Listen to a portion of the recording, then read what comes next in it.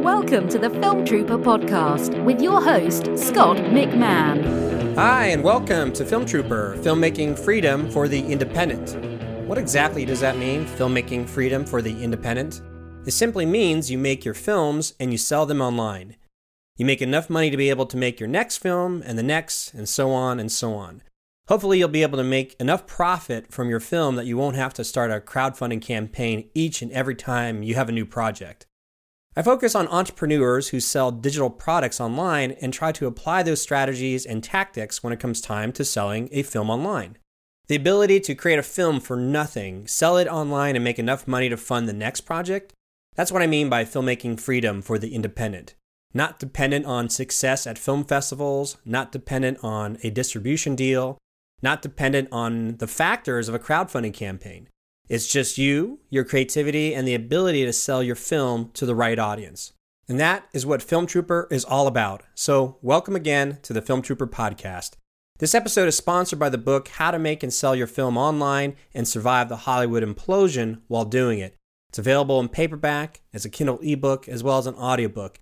In fact, you can get the audiobook for free when you go to survivetheimplosion.com and sign up with Audible for the first 30 days. That's survivetheimplosion.com. Today's episode is a rebroadcast of a past episode in which I interview the creator of Paranormal Activity, Oren Peli. Halloween is around the corner, so I thought I'd polish this interview off and share it with you again. But what I love about this interview is how we're able to go step by step of what had to happen in order to make Paranormal Activity the success it became. You've probably heard the story how Oren made Paranormal Activity for $15,000 and then sold it to Paramount and how it became a massive hit. What you probably don't know is all the emotions that went into this roller coaster ride and so many things having to line up in order for it to become a global phenomenon. You know, sometimes luck plays a factor, and you're going to hear that in this episode. And I'm titling this episode, Imagine Making $193 Million Off Your Micro-Budget Film. Just let that sit with you for a moment. Yeah, it's the dream. I'm sure we've all had a dream scenario like that. Now you get to hear the blow-by-blow steps of what that actually feels like when Oren shares his story with us. Now, I'm not sure if this will ever happen again, but who knows? It could happen to you. I mean, your film could be the next Paranormal Activity. Anything is possible. So sit back and enjoy this rebroadcast of my interview with Oren Peli here on the Film Trooper podcast. Well, it's been a very long time since you and I bumped into each other. Yeah, quite a bit. Yeah, I think I think really honestly last time we kind of we always would see each other at like the events or the parties, but we really only worked together briefly on like one of the basketball games at Sony, and you were I'm gonna say this is really interesting because you were the only person that would help us because I was working in the cinematics department. And we're having problems with the video player, I think, for PlayStation 2 because it was fairly new. You know how Sony would have like their proprietary code on top of whatever code was normal?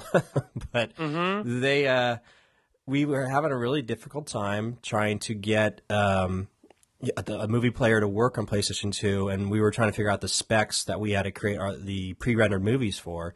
And you were the only person, the only programmer that was so kind enough and willing enough to like work out all the kinks and made the major breakthrough for us.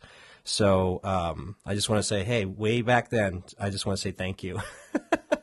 No problem, but to be honest, I don't even really remember that. I'm not even sure. Are you sure it was me and not maybe Amir? Well, I mean, it could have been me. We're talking probably like 15 to 20 years ago, right? Yeah. Has it been that long? Good gosh. Yeah, I mean, right. I was there in 96 when I started, and so you're right. We're about 15 years, I think, almost. Yeah. I started in 97, and then I started with NFL Extreme with Amir. So it probably was for one of those in either 97 or 98. So a long time ago. Oh, my God. Oh, I feel old now. Yeah. Well, you know what's interesting? Yeah, because both you and Amir were very kind to spend time helping us out, and that was really cool. And it's interesting that the reason I kind of brought this little story up is sort of just to also get reacquainted. But for this particular podcast that I do for Film Trooper, which is the whole resource is designed to try to help filmmakers become entrepreneurs in this new day and age, of people just basically living the 4-hour work week type thing, and just trying to apply online entrepreneurship, marketing, and business, and try to give that information over to independent filmmakers as everything keeps changing so rapidly. But anyhow, what I like to do is take people through sort of the general hero's journey. And what you just gave, or what we just shared there, was what I call your Save the Cat moment, the old Blake Snyder screenwriting book. And, that concept, like your character has to have like a Save the Cat moment within like the first 5 minutes or something, so the audience can say, yes, I like this character, or I can relate to this character, and I will follow this character all the way through the end. Well, that was, to me, that's me sharing your Save the Cat moment, which is just showing that during a time where nobody else was helping us, you did. So thank you. No problem. So let me ask you, another book, this I like to pair it up, the classic story book or story by Robert McKee.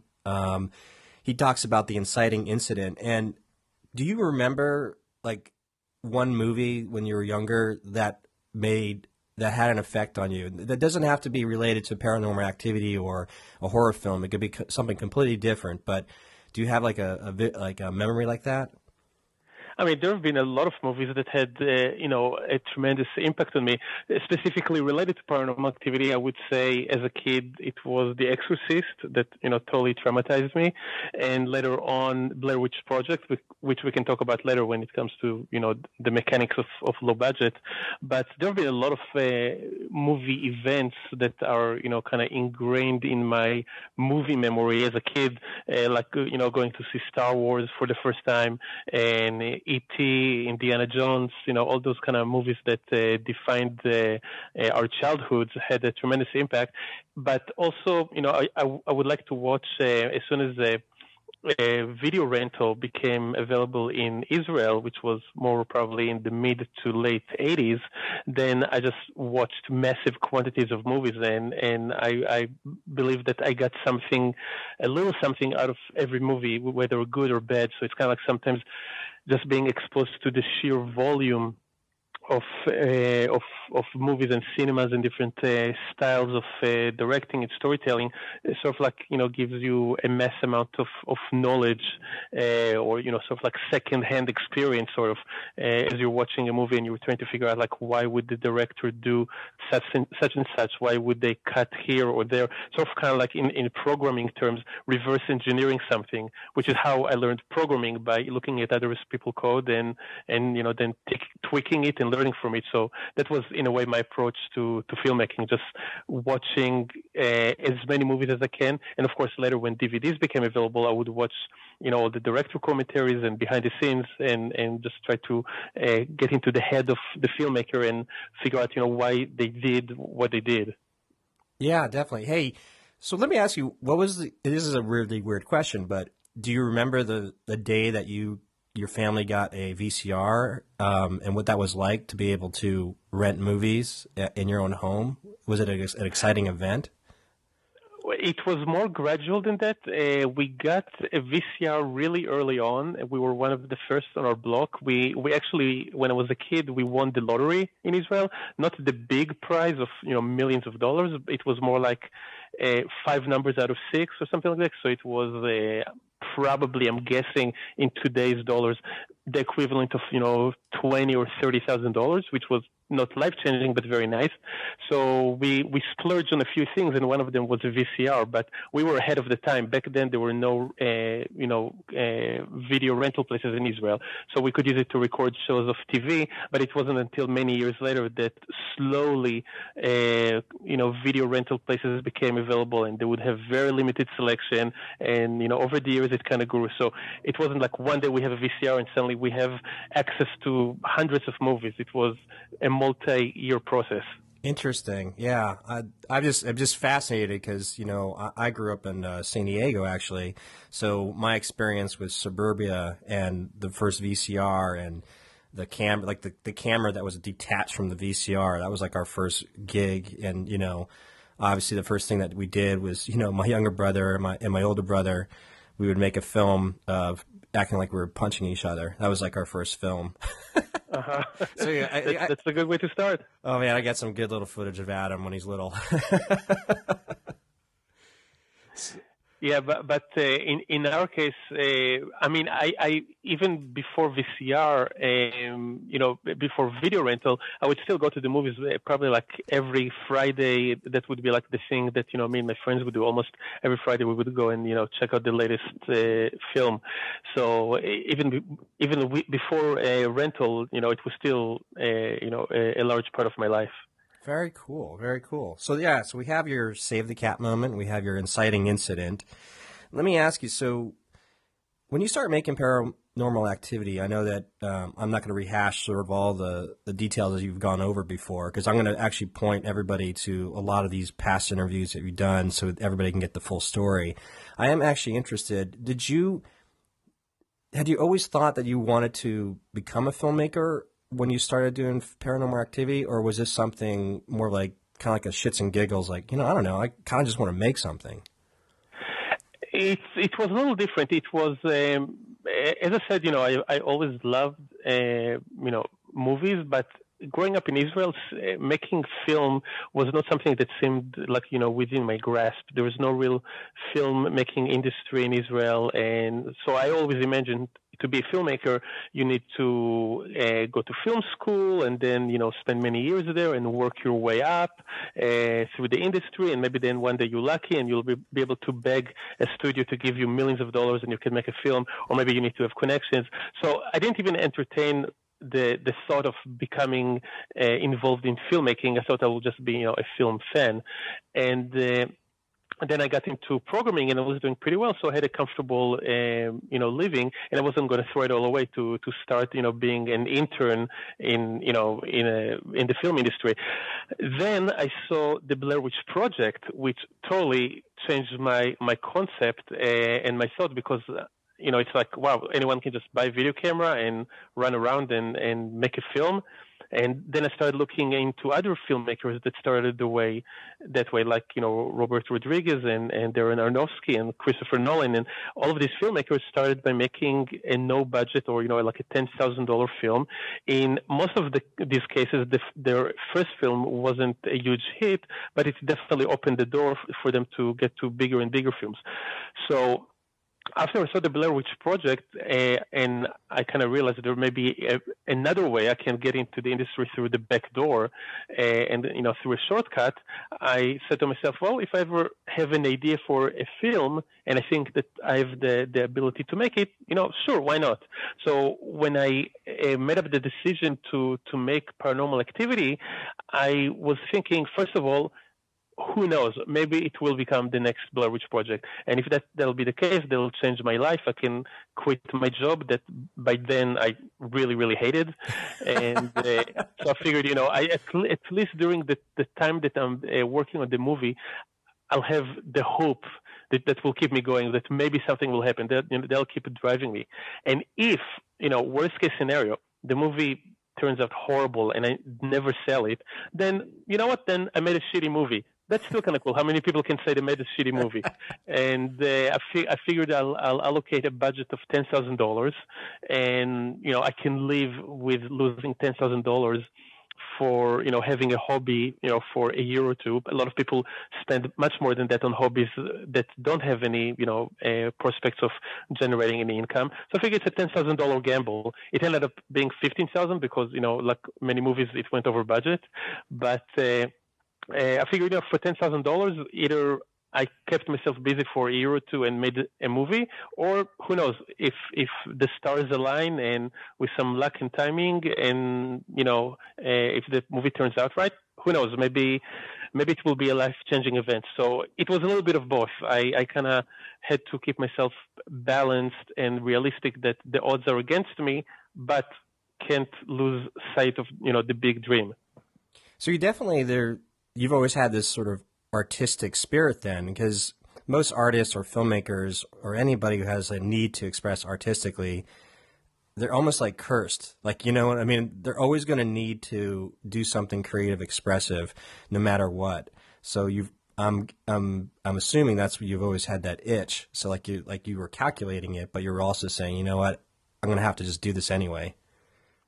That's a part of it, and I think part of it might have been with where I was career-wise, because at the early stages of my career, there's been a lot of room for, when I'm talking about career, I'm talking about programming. Right. There was a lot of room for creativity. There would be small, efficient teams, like we mentioned before, the first projects that I worked on at Sony with Amir, NFL Extreme, and then there was another project that ended up not being released. It was just me and Amir, and then later on with Omar. So we were a small team, and each one of us had a large share of responsibility, but also a large share of creativity. And then in the later years at Sony, you are one of 20 to 30 programmers, and your responsibility is very limited, and you basically just like, a code monkey, and there just wasn't any real satisfaction in doing what I was doing. So in that sense, you're probably right that making the films satisfied a need that I had that I could not fulfill in my boring day job. It's interesting that you said that. I mean, our days at Sony when we first started, it was sort of like a mini startup. We were away from the main headquarters up in Foster City and being in San Diego. And I can attest as well. It was fun. I mean, I was just making videos and then working with the cinematic group at that point. But things just got big. Like by the time PlayStation 2 halfway through, and by the sort of the urgency and rush of PlayStation 3, kind of imploded the company, because it just got so big and corporate that it did become stifling for sure. This is what's interesting. I was over at the cinematic department across the way from you guys in the building across the street, and we had access to like all this amazing equipment. And all these people that I worked with would always talk about like, we got to make a movie, we got all this stuff, we got to make a movie. I think I was laughing like, I have all this access and I don't have a story to tell. and then I would like write a bunch of scripts, but knowing production wise, I'm like, I just made a fucking $100 million film. I go, it was like this creative block of like, I have not been able to like come up with a story that I could just make like you did, which you did a great job of just reverse engineering and saying, you know what, I can make this. I can take the 10,000, invest it into this project. Can I ask you what, like 10,000 in general, what did that cover? Obviously you paid the actors, which is fantastic. Yeah, the actors didn't really get much. That wasn't a significant part of the project, of the budget. Most of it was just equipment. The camera was, over $2,000.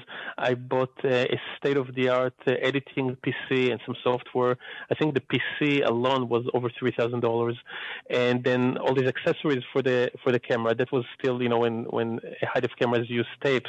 So I bought, 70 tapes or even more, and extra batteries and lenses and microphone. So all that stuff added up. And then there was a lot of little miscellaneous stuff, like, when I did the casting auditions, I had to pay a few $100s here and there for the theater that I would rent. So there was just a lot of little things here and there that added up. To be honest, I didn't really keep a very meticulous budget. I didn't really keep track of many of the smaller things. So when I said $10,000, it's an estimate. It wouldn't be way more or way less. I think my original estimate was about $11,000, and then after we did some more reshoots, it went up to $15,000. So it would be in that area. Maybe it's 16, maybe it's 13. I'm not really sure, but it's around there. That makes sense, because at the time, I remember when all the editing equipment came down, because we were using like Avid, we were using Media 100, we were using these $25,000 to $100,000 machines over at the cinematic department, and then Final Cut came in, and then Sony Vegas came in after that, which is the software based that just plummeted the cost. The DV cameras came out of nowhere, and I remember just freaking out, going, I can't believe you could actually buy all this gear for $10,000, which is pretty much what you bought, what you paid for at that particular time in the state of things. So you finish. I'm going to just cross over, like really quick, gloss over the making of Paranormal Activity. Like I said, I'll point other people to other links interviews that you've done that give a little bit more detail. So you finish Paranormal Activity, like sort of your first cut. Who did you show it to? Who was like the first like friends and family that got a chance to see it? Well, the first people who saw a really, really rough assembly, which had like missing scenes and visual effects weren't completely done and audio mix, like just the rough throwing together of scenes to just show, yeah, we have somewhere in there, we have a movie. That was Amir and my girlfriend at the time, Tony, who were part of the crew. So they were the first people who saw the first cut. And then shortly thereafter, when it was a little bit more polished, but not much, I showed it to my next door neighbors, who and not the whole family showed up, but it was the father, Tom, and his son, Brian. And his son was 17 at the time. And he's a wrestler right now. I mean, that was back then. Yeah. Now he's a fighter pilot. So not like a wimpy guy. He told me later that he had nightmares for days. So I'm like, maybe I'm onto something. That is so cool. You know what's so cool is the knowing that Amir, there working with you at Sony, was also sort of in on this. And I assume you kind of kept this under wraps, like, because I don't think nobody knew at Sony. This is just something private, right? Yeah, I didn't tell a single person. I mean, my neighbors didn't know, none of my friends, no one at Sony. Really the only people who knew were the people that were directly involved in the making of the film. I didn't tell a single person, hey, guess what? I'm going to make a film. It's going to be so cool. And the only other people that knew were my parents. And again, not because I wanted to tell them. I would have kept them in the dark as well. But they came to visit me like a month before we were shooting. So there was no way for me to hide the fact that, the house looks different and I'm doing, tests and dealing with all that kind of stuff. So I had no choice and I had to tell them. That's amazing. I love it. So, okay, so we're going to fast forward. So you finish, the film gets polished, it gets finished, and you have a small group of close friends and, neighbors and family. You've seen it, and it kind of gives you, I'm assuming, what was that emotion like, just getting like sort of that first pass of going, did you get like a moment of like, holy shit, I just made something? It was more, again, I would say it was more gradual than that, because at every point when I would show the movie, I started showing it as it got more polished, to larger groups of people. And at the beginning, they were just friends. And also showed it to Katie and Mika. And all the feedback that I got was pretty positive. I would say probably Katie and Mika were the most critical. They were never happy with their own performances, and always would say, That's we can do better. And I'm like, what are you talking about? This is great. So they were like very self-critical. And then I would show it to friends, and they would say, oh, this is great. This is really scary. And I would be like, are they really thinking that, or they're just being polite? Right. So then I started holding screenings through a friend of mine, Alex, and I asked him to invite his friends that don't know me, and we didn't say that I directed the movie. I just said I'm one of the producers, so I don't care if you like it or not, be honest. And I actually gave them questionnaires that they can fill anonymously.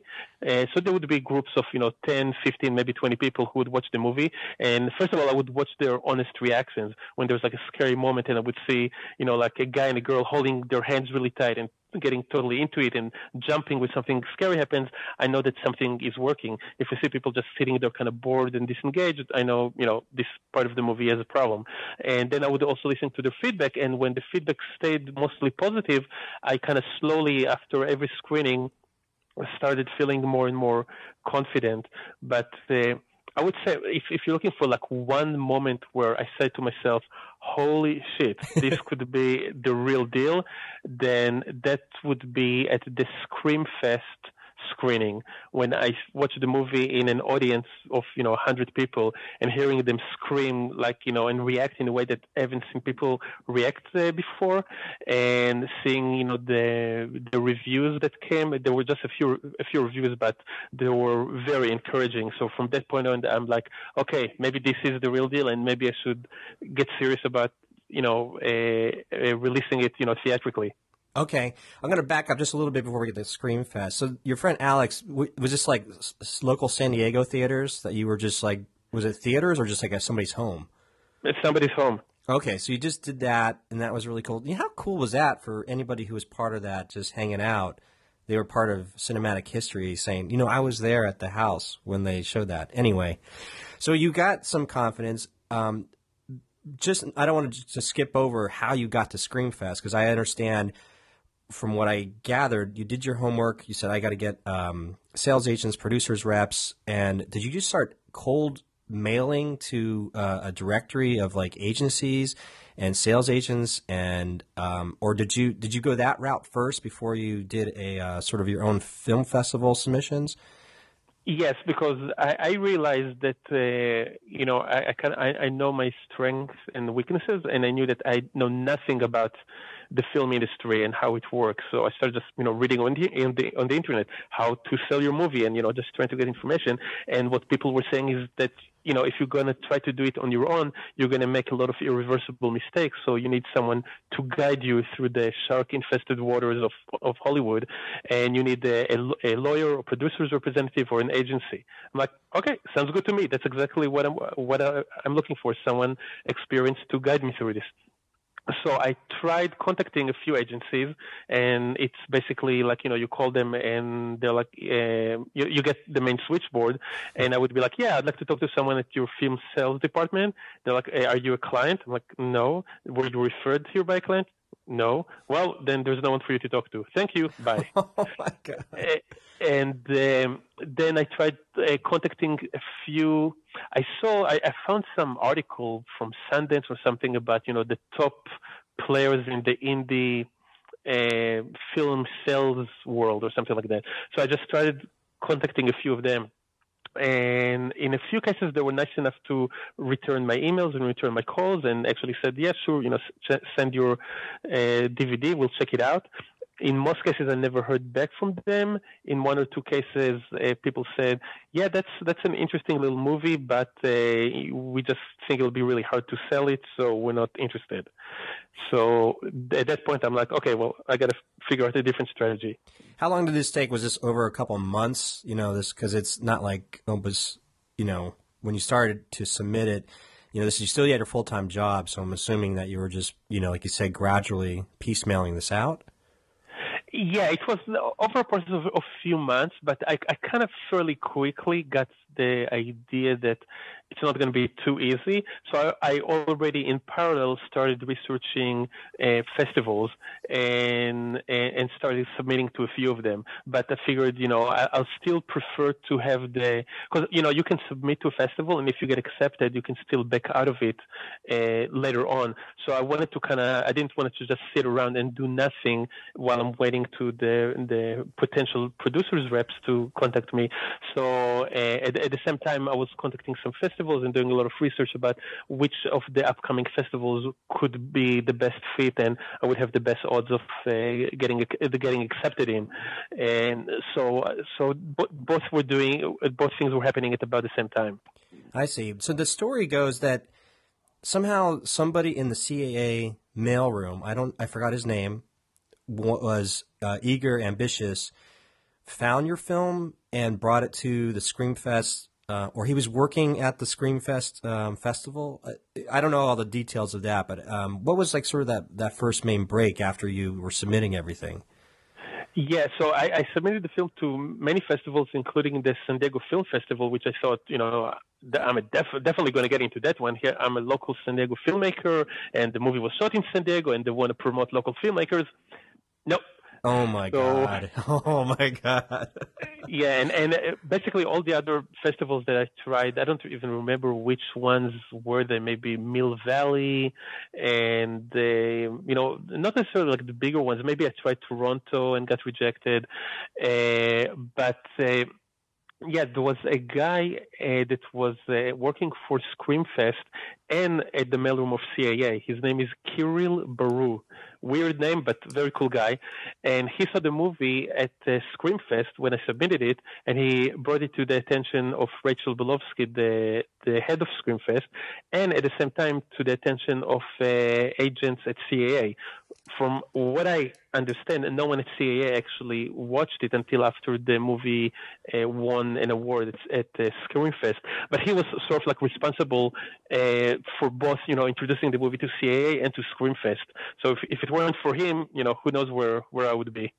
So that was just like completely, because you did submit it to Screamfest and he was just there. So that was almost like, so what kind of call did you get? Like an email or call, or at the Screamfest after you won the award? Did Carell come up to you? I don't even remember exactly. Maybe I met him because once the movie was selected into Screamfest, then I became much more involved with them in as far as how to promote the film. So I spent a lot of time dealing with them. I kind of think at that point he might have not been as involved with Screamfest.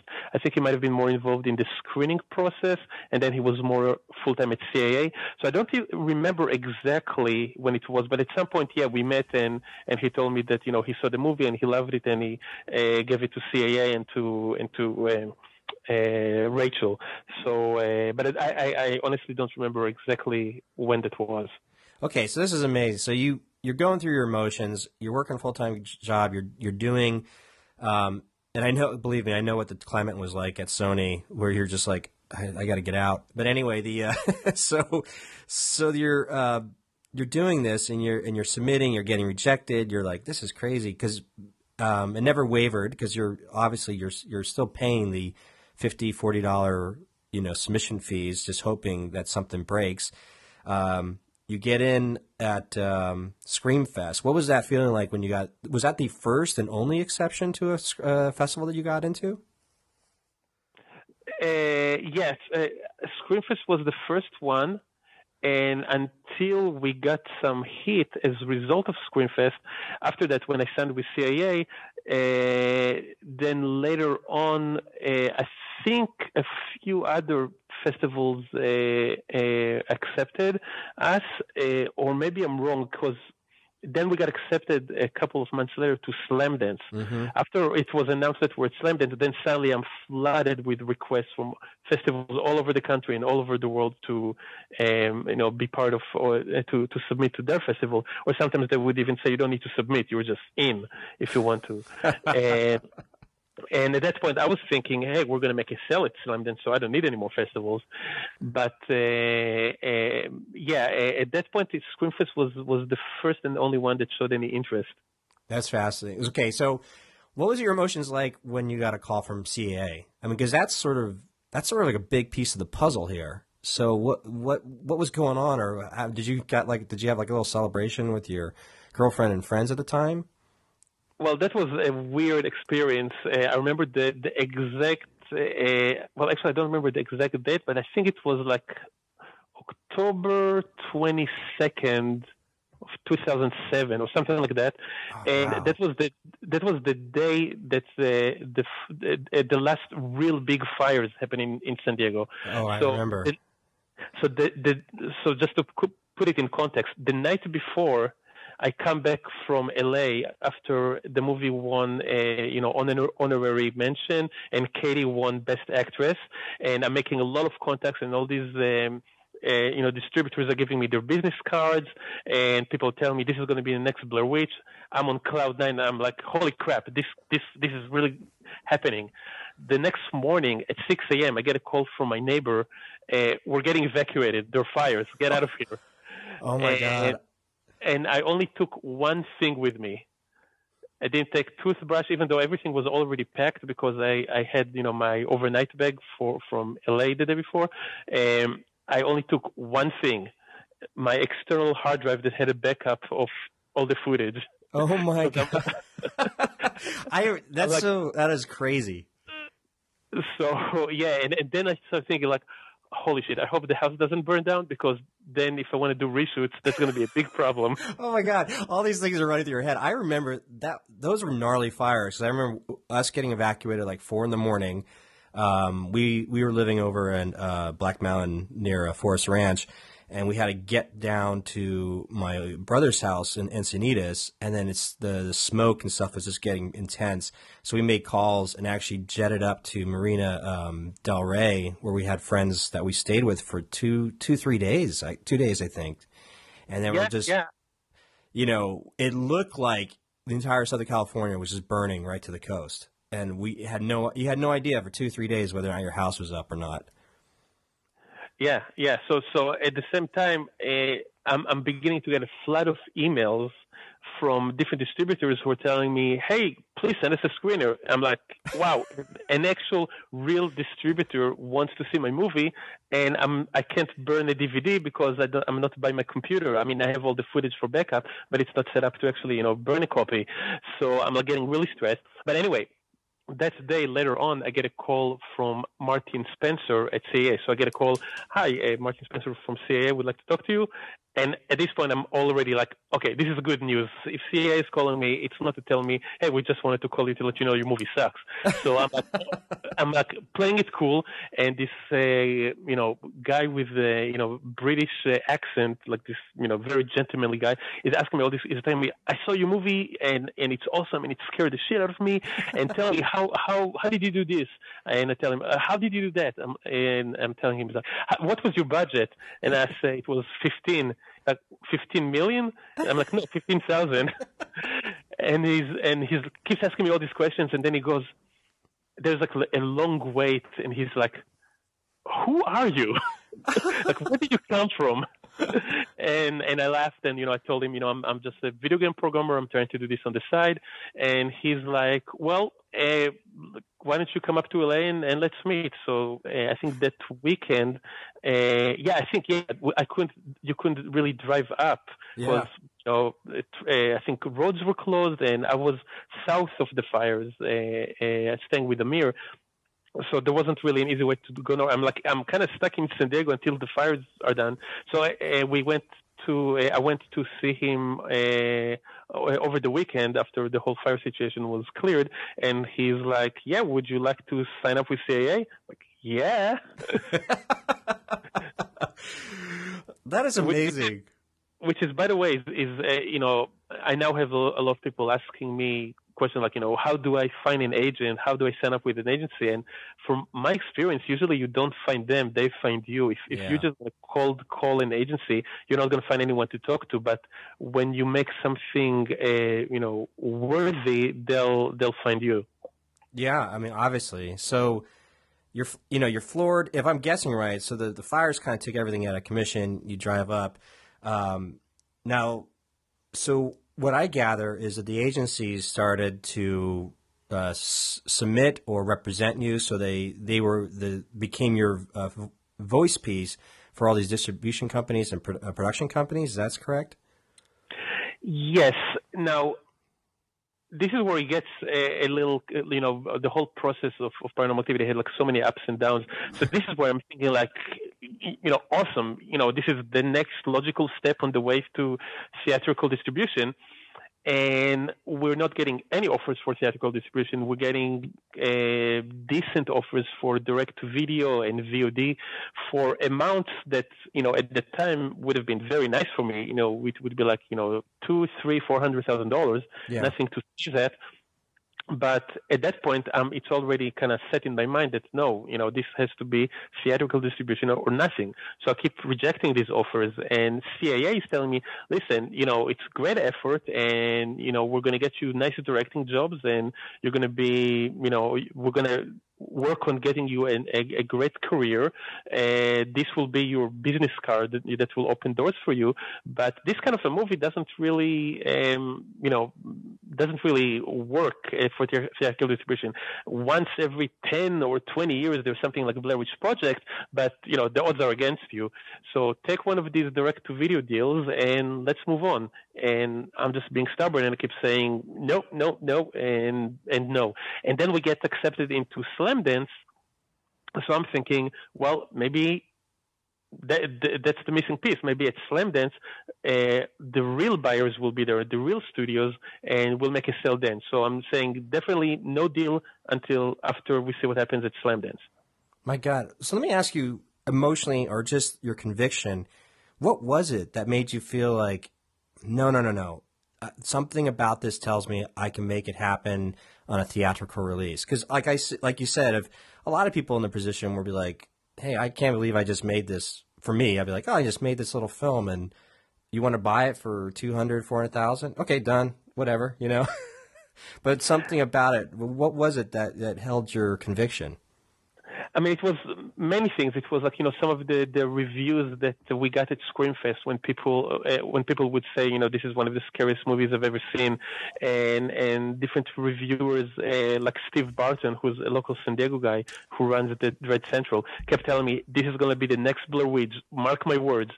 That the image of your bedroom is going to be in the cinematic lexicon of history. Like, he's like, this is going to be theatrical. Don't budge. And seeing the audience's reaction at the Screamfest screening. And then when I came back to Screamfest a week later for the award ceremony, a lot of people that saw the movie a week earlier would come up to me and say, I've had nightmares this entire week. No other movie affected me this way. And I'm like, are they just trying to kiss my ass for no reason? Because there's no real reason to kiss my ass. I'm a nobody. Or are they being sincere? But, you hear it so many times, you start believing in it. And ultimately it was, I would never forgive myself if I took one of those deals for $300,000, $400,000 and moved on, and then found out later that some big studio that just never got the opportunity to see the film before I made that deal would have said, hey, we would have loved to distribute this movie and make it the next Blair Witch. Too bad you already went the DVD route, now it's too late. And if that happened, I would have never forgiven myself for not seeing this through. That is amazing, to have the foresight and maybe something deep down inside you, and to just hold your ground, as well as listening to your audience, which is what everybody's, teaching in any type of business startup space, which is like, really, really listen to your audience and then and move accordingly from that. So all this stuff happens. Did you submit to Slamdance on your own, or was that something that was submitted after you signed with CAA? I submitted it on my own. I submitted it to Slamdance and Sundance and probably a few others right after, or maybe even right before Screamfest. I don't remember the exact timeline, but I believe I submitted it on my own. So if I'm dealing with the timing correct, is that so it gets accepted to Screamfest in Los Angeles September, October, and then Slamdance has got to make their decision well before January. So did you get notice like in November or something? Yes, it was probably around November. So I'm guessing, do you think Screamfest had something to do with it, or was it total coincidence? It might have. If I remember correctly, I hope I'm not messing up the timeline, but I think that I submitted to Slamdance right after Screamfest, and because I kind of remember that when I submitted it to them, I included like a printed piece of paper with quotes from some of the reviews. So if that was the case, it probably was after Screamfest. Okay. And I think that the fact that there was some sort of a prior, like when you get one of 10,000 submissions and one of them has already won an award and already has great reviews, maybe there is a higher likelihood that the festival screeners will pay more attention to it. Right. So so I think it probably was right after Screamfest. It's kind of funny because at this point you have like an agent, like the top agency, and you're still doing all this stuff yourself, and you get in, and they're like, "Oh, hey, good job." I mean, at the end of the day, you have to do that. I mean, you can't count on anyone else. No one's going to care about you like you. I mean, before that was actually before CAA, but to promote the movie for Screamfest, I actually cut a 30-second trailer and ran it on TV on Time Warner cable stations in LA. Come see the movie and put a little trailer with the date. So just for that one screening, because I wanted to make sure that people hear about it and that the theater is going to be full. And I stood on street corners in LA. I would drive up to LA with flyers that I designed and printed, and would run after people on the street. Do you like horror movies? Come check out this movie, and would give them little postcards with the date and a little screenshot from the movie. So at the end of the day, I mean, you can't. You need to delegate as much as you can, but you need to do some of the work yourself, because some things will not get done unless you do them. Now, did you have any help, or were you running solo when you were driving up prior to Screamfest happening? I was doing that on my own. Okay. And by the way, genius idea, buying local ads, because they're not that expensive, I think, at the time. No, it cost me, I think, about $1,000 or $1,500 to run like 60 spots. You know what? Amazing, just amazing, and well earned. So you get all this stuff going, and you had your meeting. Now, guessing you're still working full time. Were you just like taking personal days as you were driving up from San Diego to Los Angeles? Yep, as I'm sure you know, we used to get like a lot of time off and never have a chance to use any of it. Yeah. So taking a few days here and there was no big deal. And I didn't really take a lot of time off for vacations. So, I was still probably maxed out on my PTO times. Right. God, I remember that. So this is all happening. So you get into Slam Dance. What was your strategy plan, or did you have a team at this particular time? Did CAA help you develop a team of some sort what was the marketing strategy, promotional strategy to take full advantage of the Slam Dance opportunity? So by then there was a guy specifically. I had my agent that was kind of like my agent for my career, for me personally, and there was another agent that was kind of the sales agent for the movie. So it was his responsibility to sell to try to sell the film. At that point, I also hooked up with two producers that had access to kind of like the higher level people than the VP of acquisitions. They could get directly to the presidents of studios and directly get the DVD to the hands of Harvey Weinstein and those kind of people. Was this Jason and Steven? So at that point, I was confident that at least one person. I don't need a bidding war. I just need one person to see the movie and recognize the potential. And like you always hear the stories about people who go to Sundance and sell the movie for $1 million, and the movie gets out there and becomes a hit. So that's what I was convinced was going to happen. Wow, that's amazing. Now, the producers that you had, was this at this particular time? Was this Jason Blum and Steven? Oh God, I'm blanking on his last name. Those were the guys.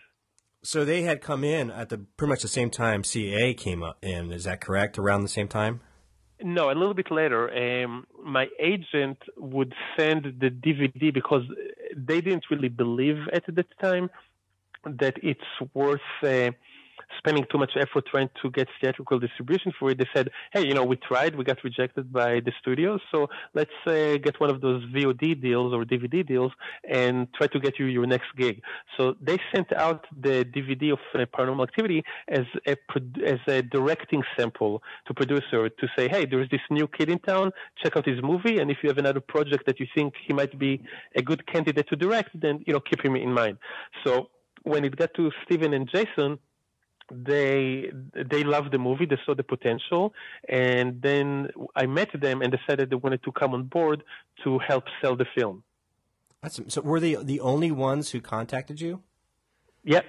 Now, at what point was it like immediately you were like, I get you guys, or they get you? Because I heard the story about how Jason, when he was working at, I think, Artisan at the time or something, he he missed the opportunity to be part of Blair Witch, and he never wanted to miss that opportunity again. Or that's the sort of the legend that's out there. Yeah, he was working for Harvey Weinstein at the time. Okay, so now he's on his own, and he's working with Steven. He's got those old connections. They come on board. Jason sees what you have, and you guys are lining up because you're like, you both see the potential of this being the next Blair Witch. And so now you're at Slam Dance, and he's able to, reach out to his connections and, like you said, get above the VP of acquisitions and go from there. So did they help develop a strategy of how you were going to tackle Slam Dance? Well, the first strategy was that we're going to tweak the movie a little bit, get it a little leaner, cut, 7-8 minutes from it, and then we can reintroduce it even before Slam Dance and tell all the studios in town, we have a new version. We know that you saw Paranormal Activity. Now we have a new, better, leaner, scarier version of Paranormal Activity. Come check it out. So around Christmas, I think it was, CIA organized a couple of screenings, and we invited a lot of the upper level, maybe not necessarily the studio heads, some of them, but the upper level executives to watch the new version of the film. And some didn't show up, some did show up, but there were no sales. So we're like, okay, well, that was a good try. Let's wait for Slam Dance, and then we'll really go for the top dogs at each studio. I see. So then was the Paramount deal, DreamWorks deal, like almost after Slam Dance, after the response and stuff? It was on the table before. This is kind of like how it played out. The very first time that Jason saw the film, after Steven saw it first and told Jason, you got to check it out.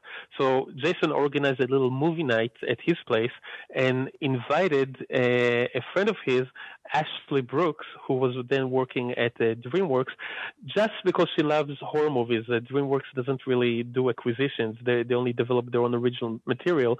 So there wasn't, and he hasn't even seen the movie himself, so he wasn't trying to sell her anything, but it was just like, hey, come check out this weird little horror film because you like horror movies.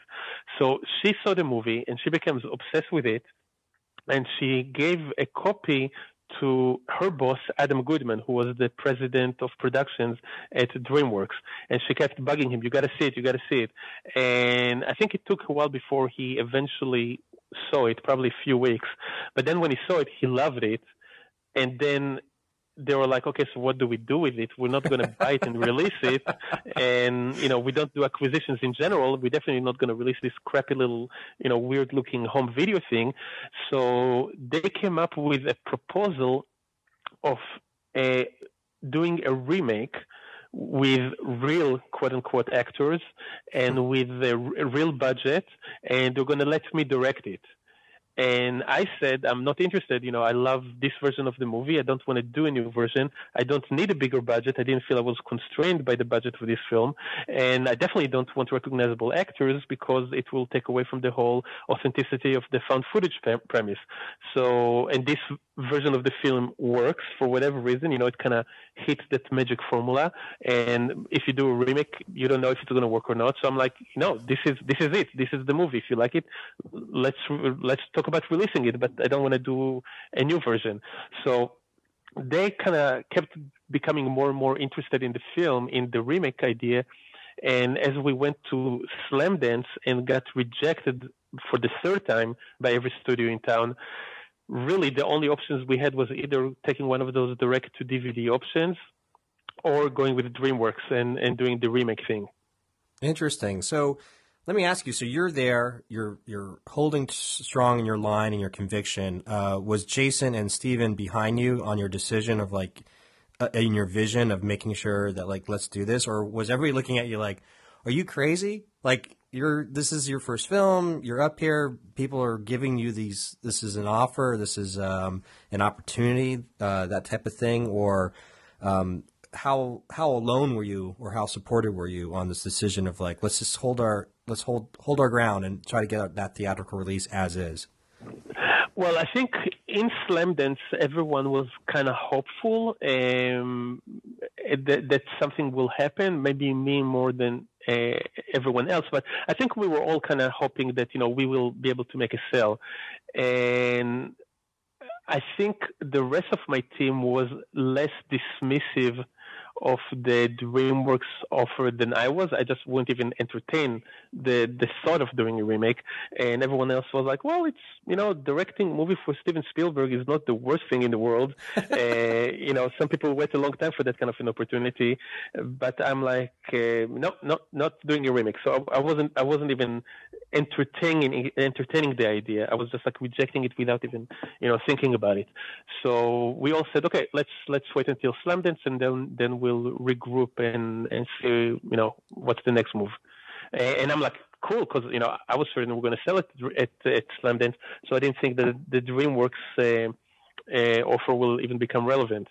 That's amazing. So then you have your group after Slamdance. At what point did Paramount come in, or because I know that DreamWorks and Paramount, like you said, Paramount was handling distribution for DreamWorks, but then the economy was really at this point. This is 2008, right? So that's when it started to implode, just worldwide, the economy. At what point did they get involved? Right after Slamdance? Well, basically on my airport ride after I flew back from Salt Lake City to San Diego with no sale, on the ride from the airport to my house, I had one of those reality check phone calls with my entire team, my attorney, my agents, my producers, and they're like, look, we tried 3 times to sell the movie. 3 times, everyone in town passed on it. The only real option that we have is DreamWorks. And we know that you don't like the idea of remake, but it's really the best deal that we have. And ultimately, there were a couple of things that convinced me to consider the DreamWorks deal. One is that we really didn't have any other opportunity. And the one other reason, by the way, that I didn't want to consider the DreamWorks deal at all is I didn't want to replace the actors, because I thought that Katie and Mika did a fantastic job. They're the reason that the movie worked, and I thought it would be extraordinarily unfair for them to just get dismissed and replaced by other actors, and it would be really unfair if people didn't get to see what a great job they did. So the deal with DreamWorks was that if the movie gets done and gets made and then is released on a DVD, part of the DVD release will include the original version with Katie and Mika. So I thought, if Katie and Mika are okay with that, I'll consider that. And the other thing was that before we move forward on the remake, we can make the deal, but before we actually get started with pre-production, we make a screening for DreamWorks, and all the top executives of DreamWorks, everyone basically except for Steven Spielberg, will have to be there. And we thought that maybe if because all the executives at DreamWorks, they've seen the movie on a DVD player in their office or at home, right. And we wanted them to see it with an audience. So even though we made the deal for the remake, I still haven't given up on the option. I haven't even really attended any meetings to talk with potential writers or anything like that. I'm still on the track of the theatrical release is probably still going to happen, because they're going to watch the movie, how it plays with a real audience, and then they're going to change their mind. So who got that going? Like said, okay, we got some time here. Let's set up a screening for the executives. I'm assuming it was in Los Angeles. And how did you round up the kids or the midnight, college kids or something like that to be part of that audience? It was part of the deal. So there was a lot of time. We weren't going to start shooting right away. So you start, developing the movie and interview writers. So the deal was that before we sign a writer, we have to do the test screening. So I think it was let's say Slamdance was in the middle of January. I think the test screen was in March, probably either March or April. So a couple of months later, and it was just a regular test screening. I think NRG, did their standard recruitment, and when people stand outside of theaters and say, "Hey, would you like to come to a free movie screening?" Okay, and it was exactly one of those, and I think it was in either Pasadena or Glendale, and that's when it all changed. Okay, so then they saw the reaction because it's the proof's in the pudding. There it is, the audience reacting. So this is March and stuff, and so I'm assuming again you were bouncing from San Diego to Los Angeles all the time, and I'm assuming that sometimes this was like last minute, so you would have to arrange not being at work once in a while. Which usually is not a problem. The really tricky one was Slam Dance because that's in January. And that's when, we're in crunch mode for the MLB game. Right. So I was current on my task. I wasn't behind. And I told my superiors there that I need some time off. And they're like, is it like a medical emergency? Is it a family emergency? I'm like, no. They're like, then what is it? I'm like, none of your business. Exactly. But I need some time off. It's because I didn't want to lie to them and invent some sort of family medical emergency, but right. I didn't want to tell them. And I told them, look, I know what I need to do, and I know that I can get it done, and I'm ahead of schedule, and I'm only going to take a few days off, so don't give me a hard time. And they were really, really pissed, but they ended up giving me, a few days off. But yeah, the rest of the time it wasn't a problem to take, a few days here and there. It's interesting. Yeah, I remember hearing this back then. I mean, and now Amir's there still, right? So he's the only one who knows. I'm right. assuming, right? Oh, that's awesome. Okay, so you're bouncing back and forth. You're managing your full-time job. The pressures of game development, definitely when we talk about crunch time, which is almost like 17-hour lockdown until the game gets pushed out. Which is insane about the video game industry and the visual effects industry or anything. So now you're up there, and it's going well. So I'm going to kind of fast forward a little bit to what point does the strategy of let's release this at a few cities in the midnight screening to generate the buzz? Were you involved with those meetings, or how did the marketing department come into all that stuff? So we skipped. I didn't finish answering the previous question about how Paramount became involved. So we make a deal with DreamWorks to release the movie in the fall of 2008, and we have a deal. I'm like, holy shit, this is it. We made it. I have a studio releasing my movie, and that's when DreamWorks and Paramount started having problems at a much, much higher level. I know some personality conflicts between Sumner Redstone and Jeffrey Katzenberg. I don't even know what it was, but whatever it was, they said, you know what, we're no longer going to be working together. We are no longer going to be distributing your movies. See ya. And then some of the executives at DreamWorks left to work at Paramount, including Adam Goodman and Ashley Brooks, who were kind of the champions for the movie. And there was sort of a custody split. DreamWorks and Paramount, I'm imagining them sitting all in one big conference room with a list of, all the movies that they have in development and saying, okay, we'll take this, you can have this one, we'll take this one, you can have this one. And they kind of divided the loot of, which projects they had about to be released or in development. And Adam and Ashley took Paranormal Activity with them to Paramount. So now we're basically starting again from square one, because at Paramount, no one gives a crap about my, little home video looking film. They're dealing with Mission Impossible and Transformers and Star Trek. Who has time for my movie? So it was probably about a year of nothing happening. A year? Yeah. Yeah, it was from the summer of 2008 until the summer of 2009, where I'm just sitting and wondering what's going to happen. And I keep bugging my agent at CAA, and they're like, well, there's going to be a meeting at Paramount in 2 weeks when they're going to talk about your movie. I'm like, okay, good, excellent. 2 weeks. I can wait 2 weeks. 2 weeks go by. I check with my agent. Well, what happened at the meeting?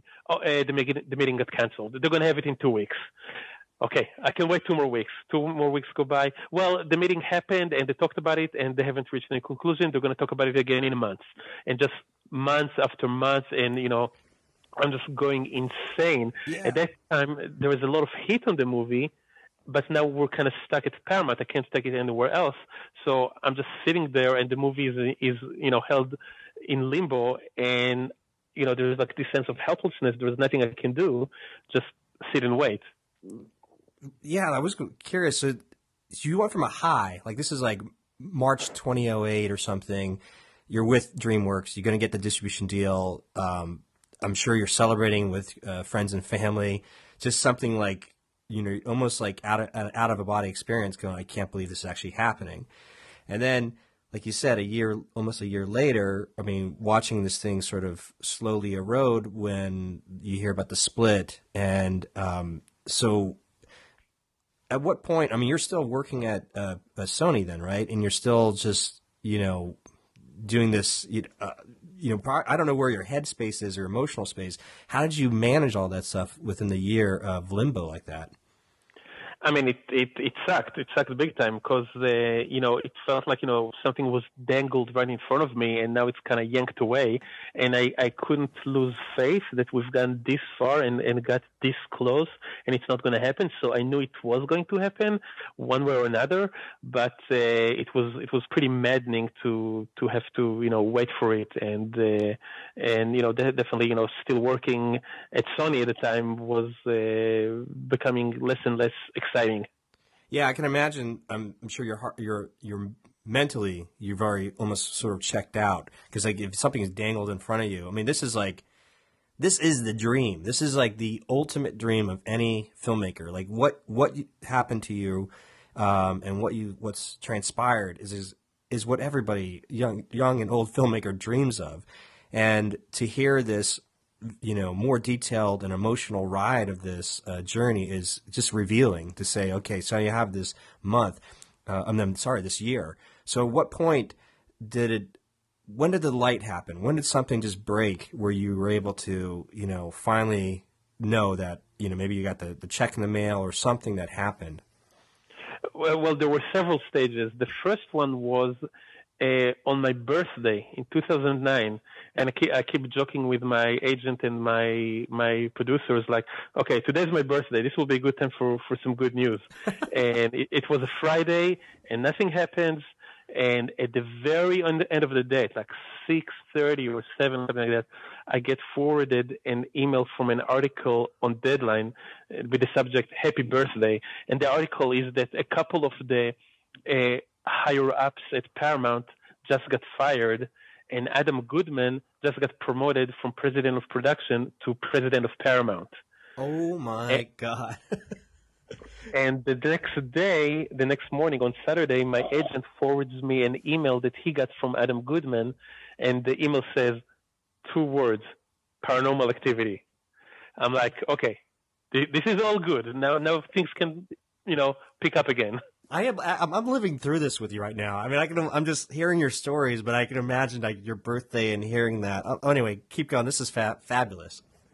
So after that, things happened really quickly. The next week, we set up a test screening for everyone at Paramount, their marketing department, the vice chairman, and again, the idea is that once everyone sees how the movie plays with an audience, they'll get on board. And so a week or two later, we had the test screening. It went great, and then Paramount is like, okay, awesome, we'll release it. We're not going to put any money behind it. So basically, you have to figure out a way to release it for free. And the good news was that the Paramount didn't have any movie coming out that fall at all. I don't remember what it was, but from June until like November or something like that, they didn't have a single film on their slate. So the entire marketing department could focus just on Paranormal Activity and how to come up with, cheap and smart and creative ideas to get publicity for the film without actually spending any money. I think the original P&A budget was about $700K. So, which is like nothing for a release of a film. Usually it's, more like 20 or 30 million. So that's how they come up with the ideas of, the demand it and the limited midnight screenings and all the kind of stuff where they could get a lot of free publicity and a lot of mileage out of, very little cash. And it wasn't until after the film started, becoming successful in the screenings that they agreed. Okay, now we can pour, real resources into the marketing. This is fascinating because this is like you said, it's like almost stars and lining up. But like, what were those sort of meetings like when now you have almost like all of Paramount's marketing brain power, but no money power behind it. So you just have this brain power, creative power to go, okay, let's do in the same spirit of Paranormal Activity, the movie, which is let's made for, nothing, using the resources in front of you. Now the marketing has to be done the same way. How involved or how creative does like your producing partners, Jason Blum and forgive me again, Steven's last name, how do you? Schneider, thank you. I wrote it, I scribbled it here, and I can't even read my own handwriting. So how involved was that group with sort of like the marketing decisions or in contributions and things like that? I mean, I wish I could take more credit for, the marketing, but I would say that was all Paramount, specifically the Paramount Interactive marketing, headed by Amy Powell at the time, and a lot of other great people there. But it was really them. I mean, they kept us involved in what's going on, but demand it and the minute screenings and all the kind of stuff that came from them. And, we might have had some ideas here and there to add, but it was really all them, so I can't take any credit for it. But everything that they presented, we loved. We thought it made perfect sense to not make it feel. We felt like that this approach could actually work to our advantage. It's a very similar approach to what exactly worked for Blair Witch Project. Start small, and at that point I had confidence that the word of mouth will, help get the movie a lot of awareness and recognition, and to kind of keep a sense of, the fans are discovering this film. It's not pushed on them by a big studio. It's just being discovered, by the groundroots level. So when Paramount told us, this is what we're planning on doing, we're like, we love it. That's genius. Keep going. Amazing. So what are you doing during this time? I mean, you're not like living Paranormal Activity 24/7. Obviously, you have your job. Were you already? At what point did they have you start working on other projects or creatively? What are you doing, spending your time or on in the year that this was on this roller coaster? Well, during the time I was until right about the time that we did a test screening, I was still working at Sony, and then I actually ended up getting fired right before the test screening. I didn't want to go there, but I wanted to get there eventually. I heard the story was like, okay, so yeah, Oren just kept taking personal days left and right, and he wouldn't tell anybody where he was going, but just kept, just not being there. And they were during crunch time, and then somehow they found out exactly what he was doing. Like he had this movie and he was doing all these festivals or screenings, and then they fired him, and then like the next day, Paranormal Activity blows up and you're a Hollywood legend. And so, and hearing that story from like my brother and some other people, I was just like, amazing. I was just like, just because I was like let go from Sony, fired in the beginning of 2007 when like everybody was getting fired. So anyway, I vicariously lived through you going, thank you for being able to succeed in that way. Oh, thanks. It wasn't as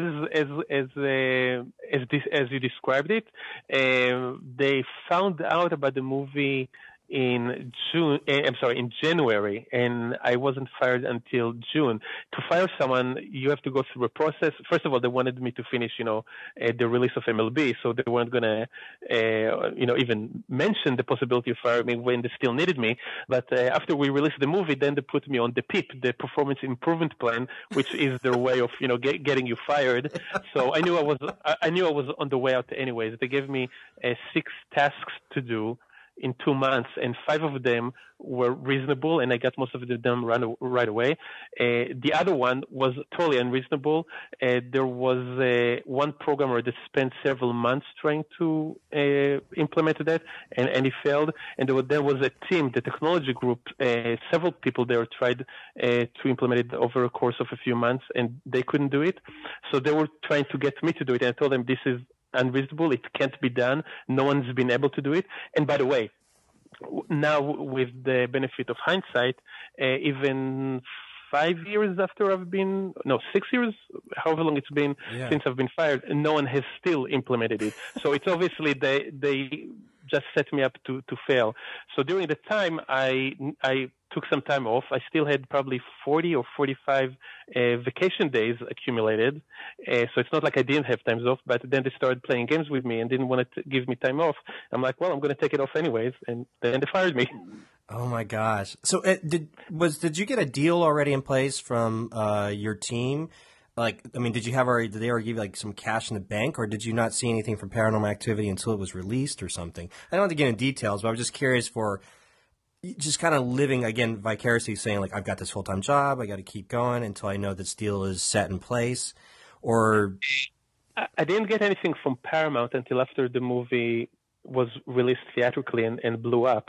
But I don't remember the exact timeline. I don't remember if it was while I was still at Sony. I'm pretty sure it wasn't. I'm sure it was after I was already done with Sony. But money started trickling in from the foreign sales deals that we did. So there was a little bit coming in before the movie was released theatrically in the U.S. Okay, so how was it emotionally being fired? Was it like almost like a relief, like okay, I'm free, and so you can focus on the movie, or was it still stressful?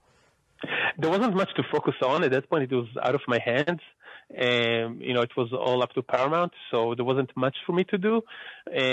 But to a certain point, it was a sense of relief. I mean, I knew they were firing me one way or another, so it was like, okay, I knew it was coming. Yeah. So I just had figured I'll have a long vacation until the movie gets out.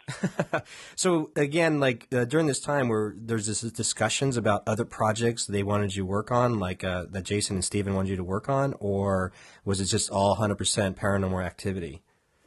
Well, let's for this particular interview, let's limit the discussion to Paranormal Activity. Oh yeah, sorry. I didn't mean to get you into any other projects.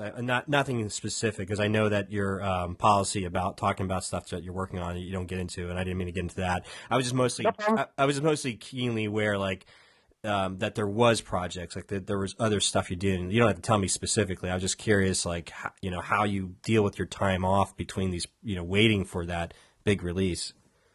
Yeah, there was definitely discussions, and my agent would send me scripts every once in a while to read. So I would try to find ways to keep myself occupied. Okay, cool. That's all I needed to know. Sorry, buddy. No problem. So then Paranormal Activity happens. I mean, it wasn't too much longer after being let go at Sony that the thing blows up, right? I remember kind of trying to see the time frame here.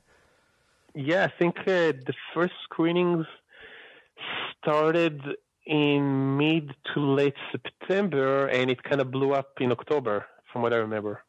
Yeah, gosh, so it's October 2009, or is it 10? 2009. Okay, 2009. So there it is, Christmas. So Halloween time, fall. And then you're still in San Diego, you're San Diego base. Your experience living in San Diego and always driving to LA, did you always feel like you can decompress from the LA bubble? Because LA is just like this weird vortex of like hype on on the highest level, and then getting out of the city, kind of mentally you're able to like get a perspective. I don't know if you had that same experience or feeling. I know exactly what you're talking about. I feel that way now. Now I spend most of my time in LA. And when I go down to San Diego, part of it is to kind of mentally check out and relax, because San Diego is even though it's only 100 miles away, it could be a world away from Hollywood. It's a very different atmosphere. It's very mellow, very chill, very cool vibe to it, as opposed to kind of the craziness of LA, which is both good and bad. At the time, though, I'm feeling like, okay, so now I'm pretty much transitioning from my old life in San Diego, and I needed to be in LA more to, be involved with, even though, it was out of my hands and Paramount was in charge of things, there would still be occasional reasons for me to come up to LA for meetings and that kind of stuff. So it felt a little... like a little bit of a handicap that every time I have to drive up and drive down and figure out where to stay. And a lot of time I would stay at Jason's guest house, which, saved money on hotel bills, but it was still a hassle. I didn't have like my own place. So after a while, I ended up renting a place in LA so I can just be there. And because otherwise I always felt like I'm out of the loop, being in San Diego. Interesting. So I'm going to kind of fast forward. So you see the stuff developing, and and it's becoming a hit, and you're getting press. I'm assuming you're getting calls and doing the interviews, and all this stuff starts happening. Do you even have time to catch your breath of like when it's all just like all this heat comes on you?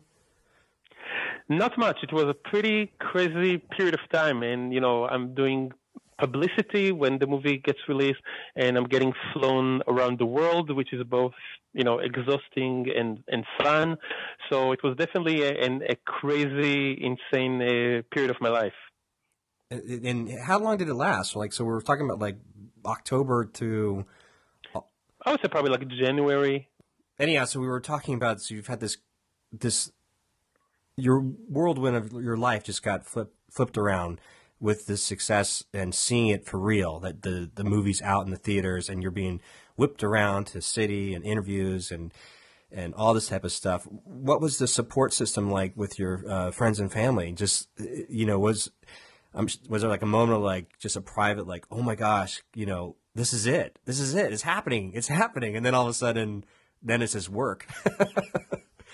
No, it was all good. I mean, everyone was, stoked for me, and my parents are proud of me, and it's all good, and I'm financially secured, so I don't have to worry about working at Sony or anywhere else ever again. So I'm like, this is good, awesome, I made it. I won the lottery.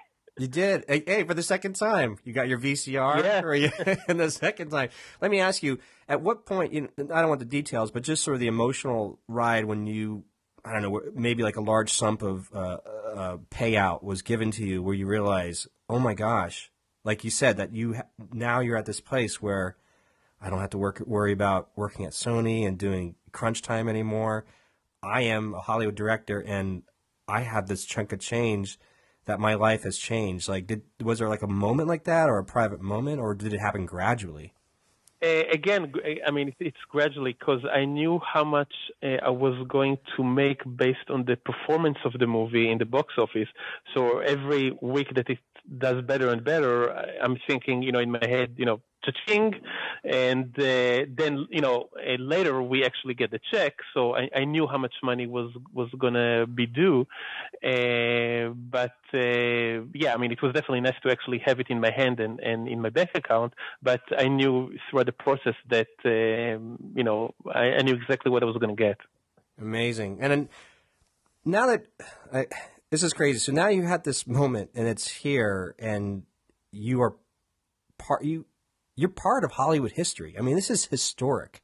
And everything now for the last 7 years, we'll reference back to, Blair Witch, Paranormal Activity, and with the franchise. And I don't necessarily, we have to get into all that stuff. I'll try to wrap it up here, because you've taken us through this journey, which is something that I know myself and my audience would love to hear. And I thank you so much for sharing that with us. No problem. So just kind of wrap it up of like, this is your hero's journey, you went from a kid from Israel, and then all the way, worked your way through in the video game world in America, and then became a film director, and a legendary one in that respect, and a successful one. But even with all that kind of stuff now, what is sort of like the one important thing that you realize just about life? Like, no matter like all this kind of stuff, like, is there like an advice they can give somebody, no matter where they are in their life, of just if you were, like some kid walking by, like to give them this one bit of advice? I took a very specific route that worked for me. It may not work for everyone else. There are definitely many other ways of doing well in the industry. So I'm not saying that, my advice is good for everyone, but I've always been kind of a do-it-yourself kind of guy. I've never really liked schools.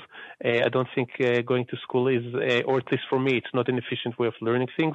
I learn things much better on my own or with friends at my own pace. And I believe in doing things yourself. I don't know if you know the story of the first entrepreneurial thing that I've done, which was when I was 16. I quit high school and wrote a paint program for the Commodore Amiga, and then got it sold in the U.S. and made pretty nice money for a 16-year-old in Israel. So I kind of already had that confidence when I did Paranormal Activity that it can be done, because when I told everyone in Israel when I was 16 I'm quitting high school because I'm going to write this piece of software, everyone was telling me that I'm crazy, and who are you, this 16-year-old kid going to sit in your apartment bedroom and write software to compete with the big companies in the US? And I'm like, yeah, why not? And everyone kept telling me that I'm crazy and I'm wasting my time and I'm throwing my life away, which is one of the reasons that when I did Paranormal Activity, I didn't tell anyone that I was doing it, because I didn't need to hear everyone telling me that I'm crazy and who are you to, film a movie? You've never filmed anything before. So what makes you think you'll be able to compete with the studios? So I figured it's better to just not tell anyone. But that has kind of worked for me. The idea of, you have an idea in your head, you figure out how to do it. What you don't know how to do, you either learn or delegate to someone who does.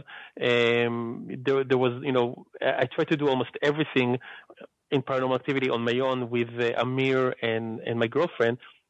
But as an example, one thing that I couldn't figure out how to do was makeup. I tried to do it on my own because I wanted to do everything on my own. So I went online and I bought all these makeup kits and I tried to apply it on myself, and I just couldn't get it done. So I'm like, you know what? I'm going to have to, get a makeup artist. So I found a makeup artist and hired her for a day, and she did a great job. So the point is you need to know what you can do and what you can't do, and kind of recognize your own weakness and strengths.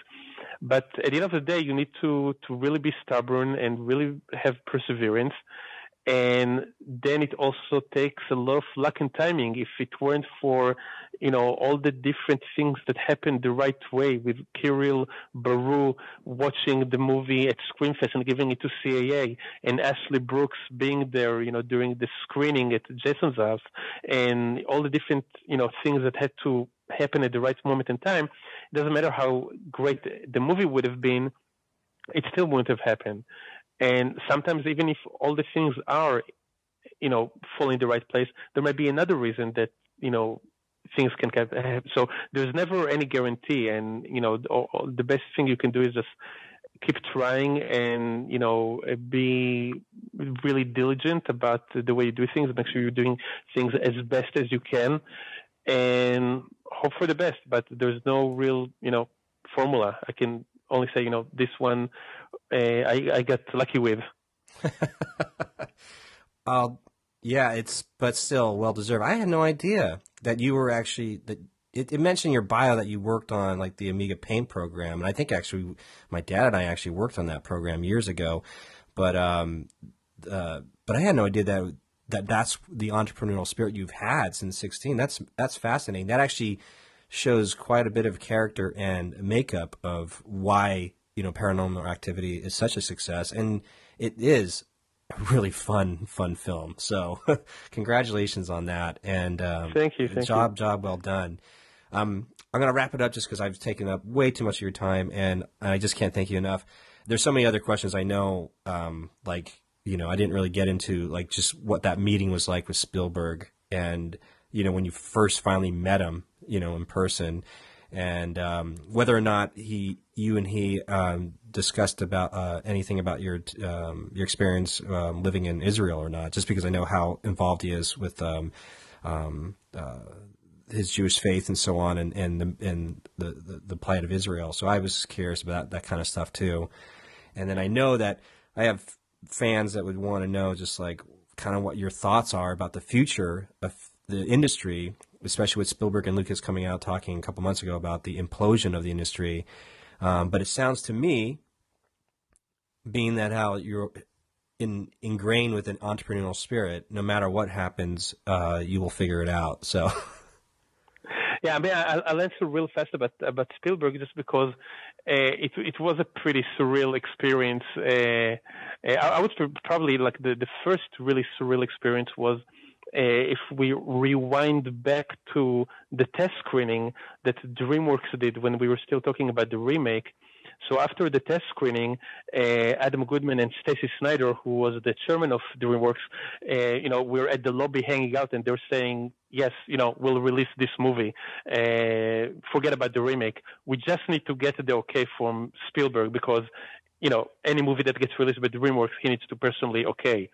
So I'm like, oh, shit, okay. Back to sitting and waiting. And a couple of days later, I get a call directly from Adam Goodman, which is already very unusual. Usually I would talk, to everyone through my agent or through my producers. I would never get calls from any executives, much less the head of DreamWorks. And so I'm already kind of nervous on the call. And he's like, well, Oren, I wanted to let you know that we love the movie. And as you know, we wanted to have the okay from Spielberg. So he started watching the movie last night, and he stopped halfway through. Oh. And my heart sinks. And then he continues after a deliberate pause because he got too scared. And he finished watching the movie today, and he loved it, and we want to release it. So that was like the first really surreal moment that I'm like, oh my God, Steven Spielberg watched my movie. And I was kind of like in a state of shock for a few hours after that, and immediately called Katie and Mika and, everyone else to tell them. So, and then later when I met him, which was while Paranormal Activity was in release, he couldn't have been nicer. He was just like this sweet, nice guy that loves movies, and we talked about movies. We talked about Paranormal Activity, and we talked about his movies, and we did actually spend a lot of time talking about Israel and politics, and we're just having a friendly conversation, and every once in a while I need to like pinch myself like, holy shit, I'm talking to Steven Spielberg, because, he was like so friendly that we're just having, a nice flowing conversation about a whole bunch of stuff. So it was definitely a great meeting. Good God. How long was the meeting? Like an hour? Or probably more like an hour and a half to two. Over lunch. Good for you. Oh, I can't. I just want to scream. Go, Oren! Congratulations. It's been a pleasure having an opportunity to work with you so many years ago, and you showing us kindness and support and just enthusiasm for what we wanted to try to do, and then to see your story develop is inspirational. It was like when I heard about it, when I was following it, and I know that my younger brother's was closer to you, so he was just filling me in these things. And it was just so, I don't know. It's an uplifting. So all the success is due to you, and keep going. And maybe if I'll get another opportunity to do like a follow-up interview as, maybe another project comes up or something. But I can't thank you enough for your time today, and just really kind of, I'm a fan of all these types of interviews, but I never hear anybody get into the nitty-gritty like this, which is why I wanted to kind of go through it kind of step by step and get into the emotion stuff, because you never hear about it. You always hear like the gloss over, like your gloss over, like, oh, he worked on this Amiga program, and then he made this little film, and then he got this distribution deal, and then they got this huge franchise. Like that's kind of like the gist of it. But like hearing what you had to go through and the emotional ride of it, it's just impressive. Anyway. Maybe in a few years I can give you even more, juicy details. Will do. That are still can't talk about. But yeah, I'm definitely glad to help. Like I said, my experience at Sony, especially the last series, was very miserable. There were so many douchey people there. Like when I watch shows like Office Space or Silicon Valley, the new one from Mike Judge, or yes. The Office, there were like so many nasty characters that I recognize from my own life. And I definitely remember you and your brother being the good guys. So very happy to help. Oh, thank you so much. And I agree. Like, it's weird in a corporate world because when it gets stinky and illness, like, it's weird. Like, just true colors of everybody sort of just reveals themselves. And you can feel the stench, and it's a terrible place to go into when sort of like that death of like eventually somebody or everybody or half the people are getting let go, Mm-hmm. Anyway, but hey, well, thank you so much. Have a great Friday and a great just weekend. And I'll ping you when this is up, and I'll clean it up a little bit. But thank you. No problem. Have a good weekend. Okay, thanks, Oren. Bye-bye. Bye. And that concludes my interview with the creator of Paranormal Activity, Oren Peli. And I hope you got a lot of inspiration out of this. I mean, it's still one of my most favorite interviews, just because to see how many little things had to happen in order to the stars for it to align for Paranormal Activity become, this phenomenon that it was. So that gives us perspective, like, you know what? There's only so many things you can control. You can only control making the best darn film you can make, putting it out there, and having the hustle, and hopefully trying to find the right people to connect with that can help push it to the next level if it connects with them. Obviously, Paranormal Activity connect with Jason Blum, who was really adamant about trying to create the next Blair Witch Project. So you might have a film of some sort you're making that connects with a mover and shaker in the industry. So just a lot of stuff to think about in terms of where you fit into this whole scheme of things in terms of your own success. But I'm just really thankful for Oren to share so much, because you just don't get that kind of, blow by blow, step by step process, especially going through the emotional ride of somebody going from, obscurity to, global recognition. It's just, and as well as what this title of this episode is called, imagine making $193 million off your micro budget film. Man, that would be pretty amazing. Well, if you like this episode, then think about leaving a ratings and review over in iTunes. Just go to filmtrooper.com/iTunes and leave a ratings and review. As well as don't go away empty-handed. If you are stuck trying to make your film, then I invite you to get a free gift over at freegearguide.com. That's freegearguide.com. It's an equipment list of everything I use to make a feature film for $500 with no crew. Again, that's at freegearguide.com. Thank you so much for hanging in there, and enjoy your Halloween coming up, and I will see you next time. Film Trooper, filmmaking freedom for the independent.